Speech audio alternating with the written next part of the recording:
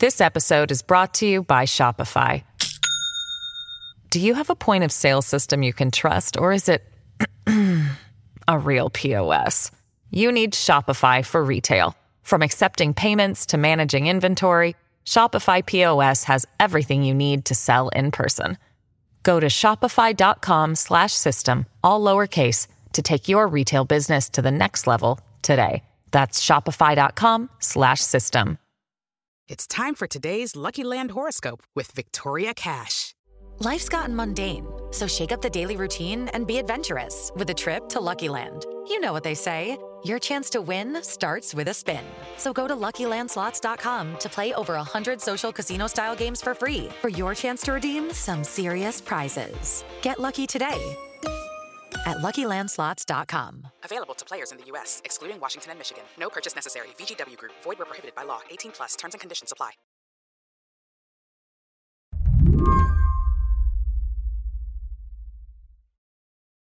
Are you ready for the big show? As ready as I'll ever be. Jim Newell covers Washington for Slate. Like all of us, he's been waiting to hear what the House of Representatives' January 6th Select Committee has been up to. Like all of us, he is set to find that out tonight, when public hearings get started in prime time. Congresswoman, are you confident that what you have found as a committee will somehow grab the American people by the lapels and say, wake up, you have to pay attention? I am. Committee members have not been subtle when setting expectations for this event. Representative Liz Cheney told CBS she thought the attack on the Capitol was the result of a well-organized conspiracy, and that this committee was going to prove it. And so people must pay attention. People must watch, and they must understand how easily our democratic system can unravel if we don't defend it. Representative Jamie Raskin, he hedged even less. We are going to have hearings that I believe will be compared to the Watergate hearings because they are going to blow the roof off the House in terms of explaining to America what actually happened in the attack on our democracy. They want you to go to viewing parties. They want you to watch it on national networks. They want you to get all your friends to watch it. Hold it, viewing parties? Yeah, there are viewing parties. There are apparently like dozens across the country that, Democratic affiliate groups are setting up. There's one in D.C. outdoors where there'll be a big screen and they're going to give out free ice cream. It's a weird message. Like, your democracy is at risk. Have a popsicle. Yeah, well, I guess it's, comfort food. The committee's even hired a TV news executive to produce these hearings, hoping a little razzle-dazzle will suck viewers in. Democrats, if they go too far in this direction where they talk about how they're trying to make a spectacle, they kind of make Republicans' response to it a little bit easier because Republicans can just say they're trying to put on a TV show that will scare you and they're overproducing it and bringing in, Hollywood to come in and take care of it. Yeah. I mean, Marco Rubio has already been on Twitter saying instead of focusing on $5 gas and illegal immigrants and fentanyl deaths or violent criminals, the Democrats are focusing on making a circus, essentially. Is that criticism fair? Yeah, I mean, it's not that they're not trying to address the other things, with inflation and gas prices. It's just they don't really have anything good to do about that. So as they're trying to turn things around ahead of the midterms, try and salvage what's looking like a complete red wave, then they need to focus on where they do have something. Today on the show, a lot is riding on the hearings that kick off tonight. Will this committee be able to shift Americans' perspective about what happened on January 6th? I'm Mary Harris. You're listening to What Next? Stick around.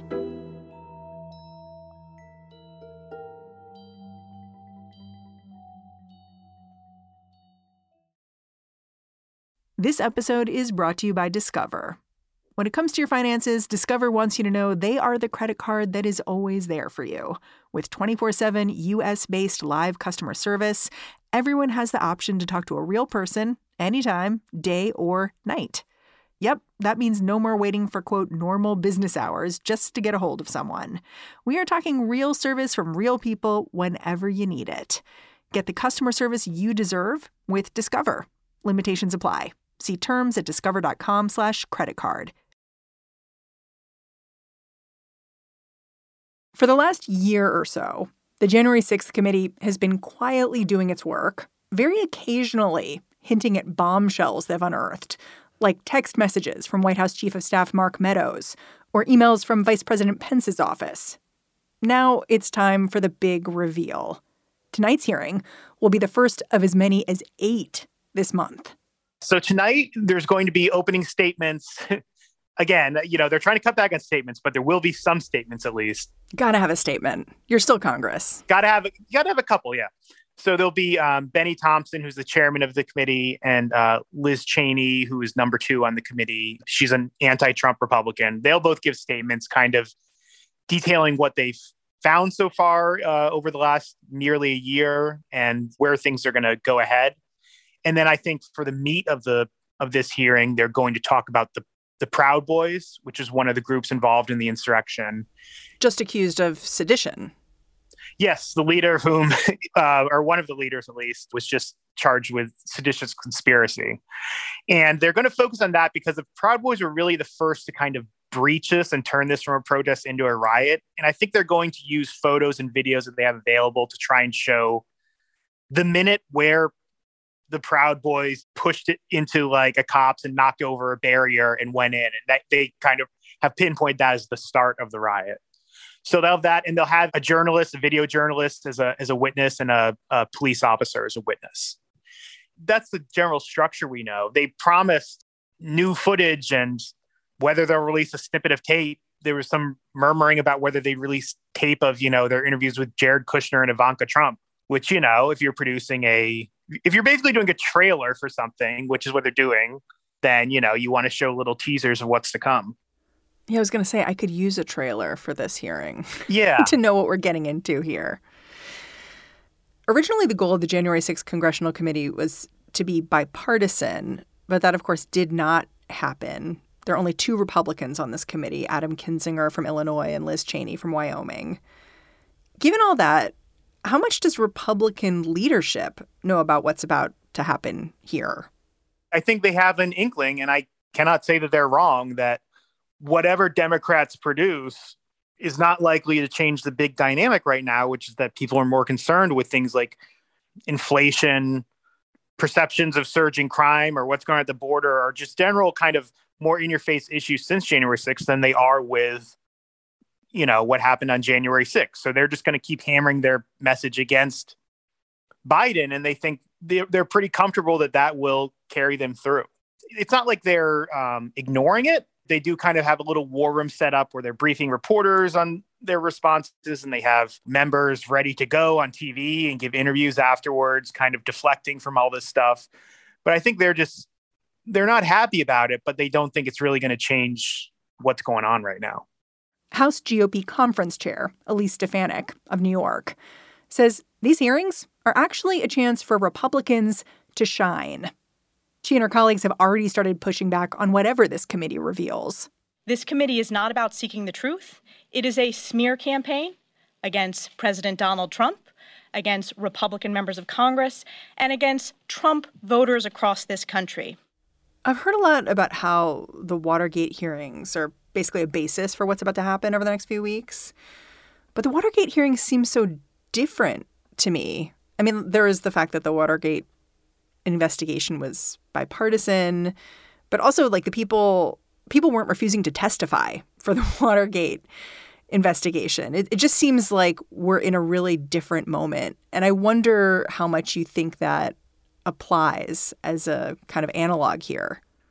Well, yeah, I think it's very hard to do an investigation that's going to, change a national consensus when you have kind of just one party really participating, the other dismissing it as theater and a hoax. So, I mean, that's what you see with so many other things. Like, even if there are big facts developed, one party is kind of giving its voters permission to just say, enough of all that. I mean, it's just kind of another symptom of it's harder to achieve consensus now than it would have been in the 70s.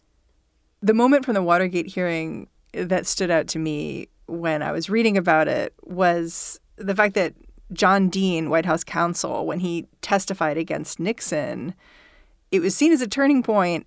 And his testimony was just him reading a 245-page statement. And I was just like, that would never happen today. Like, I don't think anyone's going to be allowed to read more than 10 pages at this hearing. Yeah, I think they have the material they need. They're not still really in the major collection phase. And this is kind of just to snap the public back to attention that this is going on and to prepare for the final report. Watching the Trump impeachment hearings and the first one, it felt like people were reading 245-page statements. But yeah, I mean, this is, that was a whole longer process. Here, they did the process mostly behind closed doors, and now they're ready to get to the end game. They've edited it, basically, or that's the hope.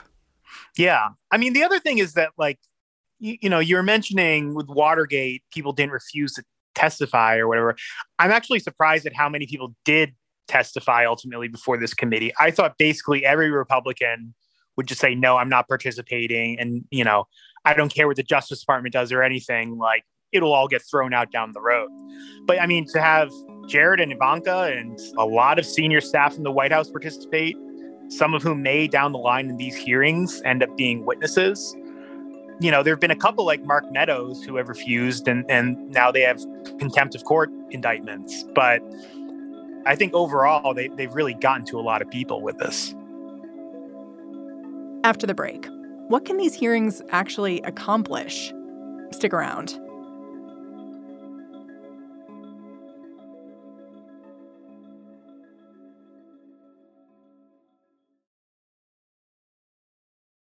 This episode is brought to you by Shopify. Do you have a point of sale system you can trust, or is it a real POS? You need Shopify for retail. From accepting payments to managing inventory, Shopify POS has everything you need to sell in person. Go to shopify.com/system, all lowercase, to take your retail business to the next level today. That's shopify.com/system.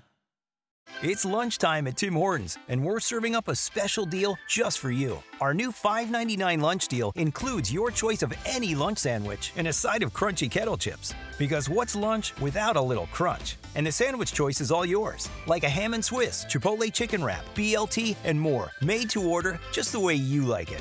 Tim Hortons' new lunch deal. Simple, delicious, and just $5.99. Now that's a good deal. Only at your neighborhood Tim's. U.S. only. Price and participation vary. Terms apply. Here's a question that seems really basic, but I think it isn't actually, which is, what is the goal of these hearings? And are there multiple goals, political and legislative and criminal and all the rest? And I ask that because I think a lot of Americans have a sense of how they understand January 6th. And so when you're adding new information, trying to make it urgent, I feel like having a goal is really important. So for this committee, have they settled on that yet? I think there are a couple of kind of discrete goals about what the committee is trying to fill into the January 6th picture that wasn't there before. For example, I think they really want to know what Donald Trump was doing on a kind of minute-by-minute basis during those couple hours where he was refusing to say anything to the protesters, telling them to go home. That was kind of a cloud. You had people giving comments, and you had some text messages, but I think they really want to see if Trump was almost complicit in not doing anything to stop this, if not actively encouraging it as it was going on. So they're trying to figure that out. And they also, I think, would like to get a bigger picture of, between the election and January 6th, what another timeline of everything Trump tried to do to overturn the election, and to make the case that it was a, straightforward effort to overturn the election. Well, and what you're laying out there is really building a case to potentially file criminal charges against Trump. Right. How many of the members of the committee are on board with that and want to do it? Do we know? I don't think we really know. I don't think they're saying yet. I think that's something that they would want to save for a conclusion. It does seem like something that everyone is open to. There's There's been some talk about, they're split on the policy recommendations they might make at the end. Like maybe some of the more liberal Democrats want to propose getting rid of the Electoral College. Yeah, these are legislative goals. And you're right. There's already reporting that the committee members are sort of debating what to do in that regard. Yeah, and I think there's going to be more of a split just because it's legislative policy between Liz Cheney, who is still a conservative Republican, and Jamie Raskin, who's a liberal Democrat. But in terms of whether it's going to make a criminal referral against Donald Trump, I think Liz Cheney's pretty open to that. It's just a question of, they have to decide if they really have enough to make that stick. And the Department of Justice has to decide if they're going to take it up. Right. Yeah. So, then making a criminal referral is, the same as asking the Justice Department politely to take it up, which they may or may not. But I think that's a little bit of a mystery that we're gonna have to see at the end of this process. In terms of legislative goals, you sort of alluded to the fact that some members of this committee, like Jamie Raskin, who's a real leader here, congressman from Maryland, he wants to swing big. He wants to talk about, for instance, abolishing the Electoral College.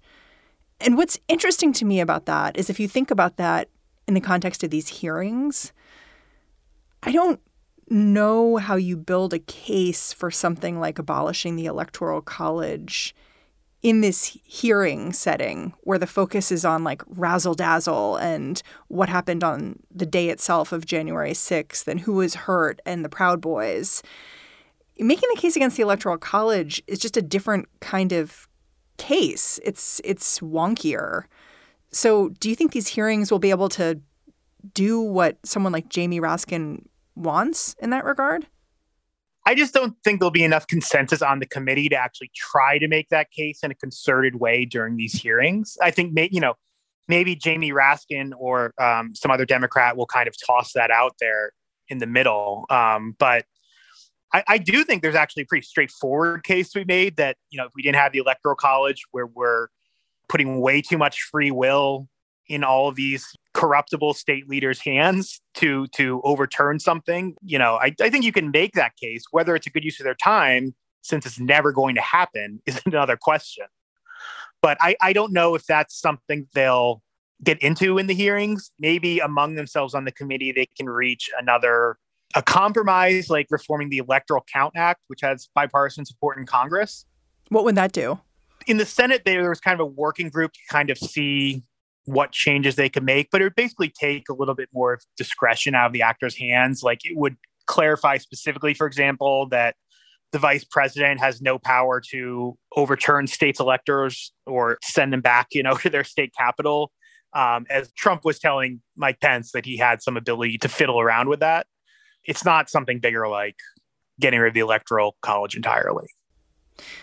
One goal that does not involve the stickiness of crafting legislation or referring criminal charges is the political goal here. And you've said that the Democrats are really open about the fact that they see these hearings as a way to make their case to voters who, of course, have a midterm election coming up, that the Republican Party is involved in dangerous work, dangerous to our democracy. I'm sort of curious, do you think the timing of these hearings is right to actually influence things all the way in November? Well, I think the timing is born out of necessity in a way, because they want to have some hearings to kind of make hay out of this. And, they'll need a little more time afterwards to finalize the report and everything, but they have to do that by the end of the year because Republicans are probably going to take over Congress, or at least the House. So, I think it's on the calendar where it is just because that's where it is. And I think Democrats could use something that takes over the news cycle for a little bit. Yeah. As you watch, what are you going to be looking for? Having been to so many hearings like this just in the past few years, I wonder if you're watching for certain course corrections or ways that things are running more smoothly now. I want to see if they live up to the hype, basically. They've taken on some risk by saying, these hearings are going to be like no hearings you've ever seen. It's going to be explosive, and we have a TV executive doing it, and there's going to be new footage, and they're really kind of hyping it here. So I want to see if that's true. Is there really something that we haven't seen that just changes your view of it entirely, that makes you think it was even more grave than what we already know? Can you lay out what a good or bad outcome after these hearings take place would be for Democrats versus Republicans? Because it seems like they have different theories here. Like the Democrats think if we just hammer the January 6th stuff and we have this national platform, that might help us out. The Republicans seem to be betting on kitchen table issues. Yeah, I don't think that they have different theories. I think Democrats basically agree with Republicans that this is uphill for them, that, the voters are more concerned with, what's going on in their daily lives, very understandably, than they are with this incident that happened almost 2 years ago, even if it's a really worrying sign for the future of democracy. But people are just going to still vote on, whether they can pay the bills or buy food or everything. So I think Democrats know that, but they have to use everything they have to at least try to blunt that. They have to be like, these are the people just in power a couple of years ago who tried to interrupt the peaceful transfer of power.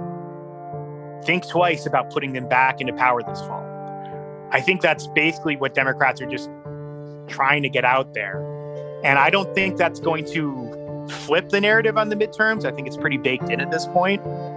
But maybe it could blunt some Republican gains in the fall. Jim Newell, thanks so much for joining the show. Thanks for having me. Jim Newell is a senior politics writer for Slate. And that's our show. What Next is produced by Elena Schwartz, Carmel Delshad, and Mary Wilson. We're getting a ton of support right now from Sam Kim. We are led by Joanne Levine and Alicia Montgomery. And I'm Mary Harris. I'll be back in this feed on Monday. I'm handing things off to Lizzie O'Leary and What Next TBD. Catch you after the weekend.